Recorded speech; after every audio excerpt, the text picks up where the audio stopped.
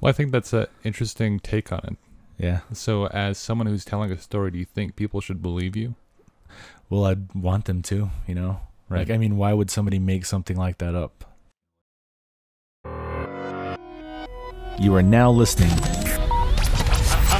to Fallen Hour Radio.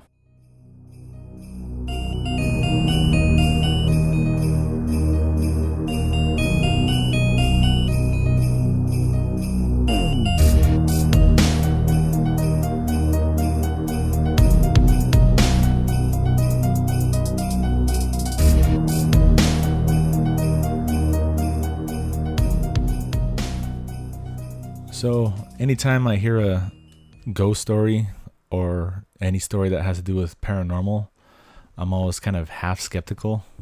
Right. You know, just especially the ones that are kind of really over the top or sound too crazy to be real. I'm always kind of like half skeptical at first. As you should be. Yeah, as you should be. A healthy skeptic, I guess you can call it. Until I really think about, you know, some of the stories or experiences I've had. And when I think about that, this story comes to mind. Well, I think that's an interesting take on it. Yeah. So, as someone who's telling a story, do you think people should believe you? Well, I'd want them to, you know? Right. Like, I mean, why would somebody make something like that up? You know, like, what are they gaining out of that? Except maybe the risk of looking crazy, you know, to everybody. And, you know, this is one of the stories that I've never really told because it's just really out there. But the thing that kind of helps is that there was 4 people that experienced this thing. Right. And that's what kind of makes me feel a lot better about telling this. So because I'm not the only one that experienced it. Right. So this story happens my senior year of high school, before school started, you know, like it was during that summer. Growing up in the town that we did, it was really small and there was nothing much to do. So we just basically cruise around, you know, cars or motorcycles and stuff like that. And we'd cruise around all day, you know, night and day. And on this night, we were on motorcycles. Right. And it was me and my brother and the people that are with us. I'm going to change the names of them. We'll say it's Tina and Shauna, you know. Okay. So we were driving around and it was actually pretty late at night. I'd say it was maybe around 11:30, almost midnight. And we were driving around Crow Agency, Montana. Mm-hmm. And if anybody knows what Crow Agency, Montana is, it's the teepee capital of the world where we grew up, right, on a reservation. And, you know, that place is kind of really known for a lot of crazy paranormal stories and just all kinds of crazy stuff happen there. Like people talk about them. By locals. Yeah, by locals. A lot of these stories people don't really actually come out and talk about, just with each other, you know, like down there, local people. But I kind of thought maybe we should start telling these stories. Right. Now, this story in particular might get some backlash because of the stuff that happened and the things that I might say. As we're famous for. Yeah, like, I mean, we're known for, you know, sometimes getting that kind of feedback, but, right, you know, the majority of them actually ask for it, especially locals, you know, asking us to tell these kind of stories. So this one is probably one of the craziest. So it was the summer before my senior year, and we were cruising around on motorcycles, and it was around 11:30 midnight. And Tina was on the back of my bike, and Shauna was on the back of Elle's, our older brother. Mm-hmm. And we were, you know, we kind of drive around together, you know, a lot. And sometimes we'd split up and drive around, go our own ways, but we'd always meet up again. And I remember he went one way and I went another. We were kind of driving around for a bit, and we went to go find them. You know, thought maybe we'll just go meet up with them, see where they're at. And we ended up going through the fairgrounds, where they have, Crow Fair and powwows and all that kind of stuff. And at nighttime, it's always kind of creepy when none of that stuff's there, when it's completely empty. Right. And we used to kind of drive through there really slow at night, kind of creep each other out and stuff. And it was a little creepier because we were on a motorcycle and you kind of feel more vulnerable, because you're out in the open. Right. Yeah. So me and her went driving through there to find them. And the way the fairgrounds are set up, it's almost like a labyrinth of roads and dirt roads that just kind of circle around and intertwine with each other. Well, you'd probably get lost if you weren't if you're not from there, you kind of like take the wrong road. It'll bring you around. You might circle back to where you came from, and sometimes you might be able to get lost if you're not from here, because there's a lot of entrances and exits. And we were driving through here, and it was like dead, dead in town. There was not really many people out, and we were the only ones driving through there, and it was just silent. The only thing you can hear is basically my motorcycle. Right. We were driving through there, and it was dark, man. It was a dark night. Like the stars or anything didn't even light up the ground. Like all I could see was what my headlights lit up. And we were coming around one of the bends, and through the trees on the other side of this road, we saw something glowing. And we thought maybe that's Al, maybe that's his headlight, him and, our friend. So we drive around this bend, and we see what looks like a teepee in the middle of the fairgrounds during a time where there shouldn't be any. Right. There's absolutely nobody there, no camps, no nothing. And nobody leaves their teepees there. Nobody leaves them up. The second, like these, the fair or any kind of powwow happens, as soon as they're done, everybody just strips everything down, packs up and leaves. Right. So there's nothing there. We come around this bend, and I remember her telling me it looks like a teepee, like lit up. So we come around this bend, and we see a teepee, but the teepee's literally on fire. Wow. It's burning. And we kind of pull up. We kept our distance. I slowed up, and it was just strange seeing that. Like, what the hell is going on? We looked around, and we didn't see anybody there. It was just us and this teepee that was burning. And I was going to drive by it, but she stopped me. She was creeped out. And she said, no, I don't want to go this way. Let's turn around and go back. So I turned my bike around, and I, drove out of there pretty fast, because I started getting creeped out too, like thinking about it. I drove out of there pretty quickly, and we went to the park and thought, well, we'll just wait here. Which isn't too far from the fairgrounds. Yeah, it's not that far. It's a small place, It's just a lot of back roads and, that kind of stuff. So we sat at the park waiting, just trying to basically fathom what we just saw. We thought it was really strange. And finally, coming out of the same road that we came out of was our older brother and our friend. And she, had this look on her face like she was just kind of like, oh my God, like she had something to tell us. And he pulls up, and both of them are talking at the same time, They're both talking at the same time. We couldn't really what the hell happened? We're trying to tell them what happened to us. Right. And what they saw was probably creepier than what we saw. That was strange. We told them that we went through the fairgrounds trying to find them, and we saw this teepee burning, in the middle of, all these trees and fields. And they just looked at each other, and they said that they were coming through one of the other entrances. And which there's many. Yeah, there's many. And this entrance comes down, and to the right, it's a big kind of open spot, like all the trees are cut down right there, but there's trees surrounding it. Right. And it's a campsite. And they said when they came driving down that road, his headlights hit just right, and they thought they saw somebody creeping out of the trees, coming out of this clearing. Right. And they said it was a Native American in regalia, and he had a bow and he had an arrow.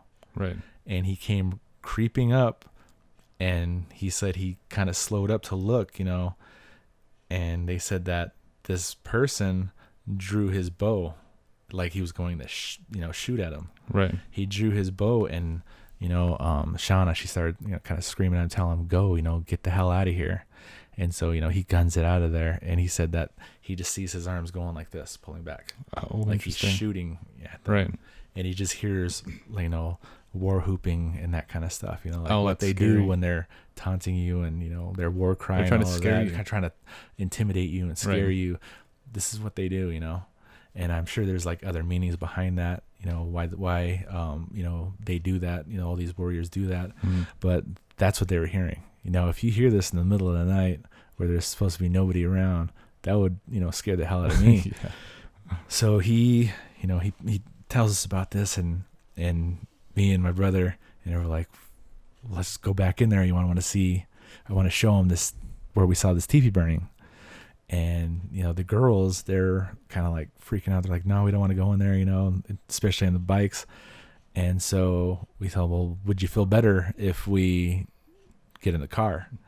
And they said, well, yeah, we'll go in the car, we'll feel a lot safer being inside a car. So we ended up jumping in one of my dad's cars, and my dad, he had badass cars, numerous, so he had like Trans Ams and Camaros and Mustangs, Buick Wildcat, Mustangs, and they had cars like that. So we jump in the Camaro, and we start driving through there, and we go through one of the other entrances, and we're driving slow, and we rolled the windows down, seeing if we can hear anything, and we're kind of creeping through there, and they drove us to where they saw this Native American that was war whooping at him and shooting arrows. Right.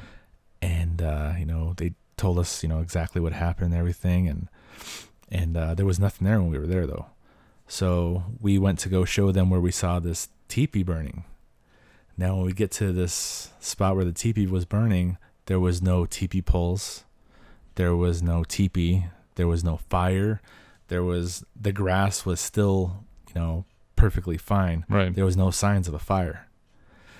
And so they started getting really creeped out. We started getting really creeped out. So it's like, okay, well, let's just get the hell out of here. And this is where it really starts getting kind of weird. We started driving up the entrance that, me and Tina drove out. And when we pull up to that exit right on the border of where the road comes in, there was something in the middle of the road. Now, what it reminded me of when we were talking about it after this was the Blair Witch. Right. Because we just saw these 4 sticks crossing, almost like making a small teepee, the way it looked. Oh, interesting. They were both crossed like this and tied at the top. Wow. And a string hanging down with something hanging on the end. Medicine. And that's what one of the people that was with us said that it looked like. She said it looks like a medicine bag. And when one of the people that was with us saw that, she really freaked out, like I think she was more like a traditional, growing up we weren't really traditional, but a lot of our friends and stuff were. And she said, you can't go this way, you can't go out this way. So it's like, all right, well, we'll pick another exit, there's like 50 to pick from. Right. So we back out and we go to the next one, which is literally right next to it, and there's another one there. Wow. Every single exit we went to, there was this little stand on the ground, wooden stand with something hanging on it, and it looked like a medicine bag. And one of them I remember was really stuck out, because the way it was made, it wasn't used. It wasn't like twine or anything used to hold this bag. It looked like somebody tore off the zipper of their jacket and used that to tie it up. Oh, interesting. You could see the ridges on it and everything. Right. And that part of your jacket, that's what it looked like. And we went to all these exits, and she was freaking out by that point, like we were trapped. And that's kind of what it felt like. Like she didn't want to, like, you can't go out this way, you can't go out that way, like something bad will happen. And I was already thinking something bad's already happening, Right. So, You know, we finally make our way back to the first spot that we tried to exit, and there was nothing there. And we drove out and we started driving by all the exits on the outside, and there was nothing on any of them. There was nothing there. And as fast as we were driving, you'd have to be pretty quick to go there and pick all those things up if Right. you were somebody trying to mess with someone, you know. Right. If somebody was trying to play Especially a around with teepee. us. Yeah. Somebody trying to play around with you, you'd have to be moving pretty quick. I mean, we were hauling ass in a Camaro, Mhm. you know. And yeah, that was just probably one of the weirdest things that ever happened to us. So Wow. like, how do you explain that, you know? Like, how do you explain that whole night? We even went there the next day and stood in the spot where we saw this teepee burning, and there was no sign of any kind of fire. Wow. And this thing was full blazing. And usually off season, the fairgrounds are pretty green, They're pretty green and they're just empty. and it's next to a river. Nobody there, you know, like Right. once in a while you'll see somebody driving through, but that's it, you know, and it's not very often, you know, like not many people go there, you know, during the off season. Sometimes you catch people like parked somewhere, you know, partying or whatever, Right. but not usually, you know, so it's always pretty empty. And yeah, that's just, I don't like trying to explain, like I would like to hear somebody explain what this was, you know, like. Do you think that those medicine bags were there before you entered the we fairgrounds? just didn't see them? Right. You just didn't see them. That thought crossed my mind, you know, Right. like I mean, we talked about that for a while, and after a while we just kind of quit talking about it, you know. It was just And this pretending is like it didn't happen. this is the thing we hit a wall on, especially with Native American lore, Yeah, is that there are things that people don't understand, yeah. especially It's a when different world, you know. Like you're trying to explain that. right. It's different. Like, you know, there's things that they keep secret, especially, you know, in Native American culture. There's things that they don't talk about. Right. There's Like what happens inside of a sweat. yeah, what happens inside of you know, all these different things, Or a Sundance. yeah, that kind of stuff. We heard a story. This is worth noticing, and it's kind of creepy that the deer woman is now hanging sideways on the wall. Did you knock that over? I didn't touch that That's at creepy. all. That was straight.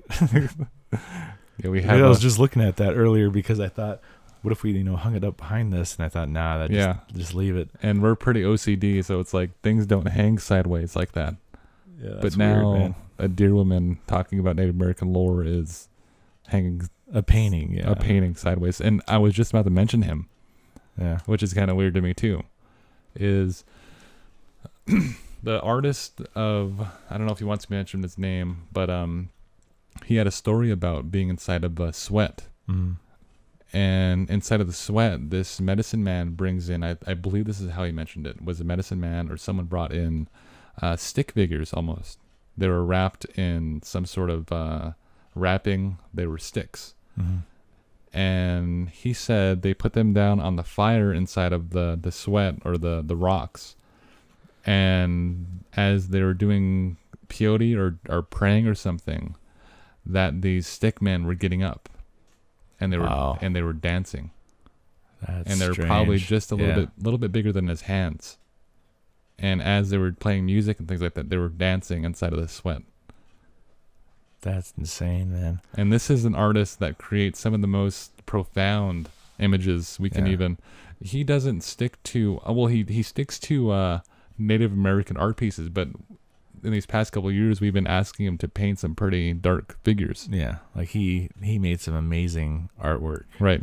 And he's been excited about it because he wants to dive into that realm of Kind of go into that dark side Right, and see what he comes up with. the darker side and of man, he pulled out some amazing artwork. yeah. He wants to Yeah. get into the darker side of the Native American history Yeah. and things that we're trying to So pull out. that's the thing. Like, you know, like there's, you know, dark sides and light sides to everything. You know, every Right. culture.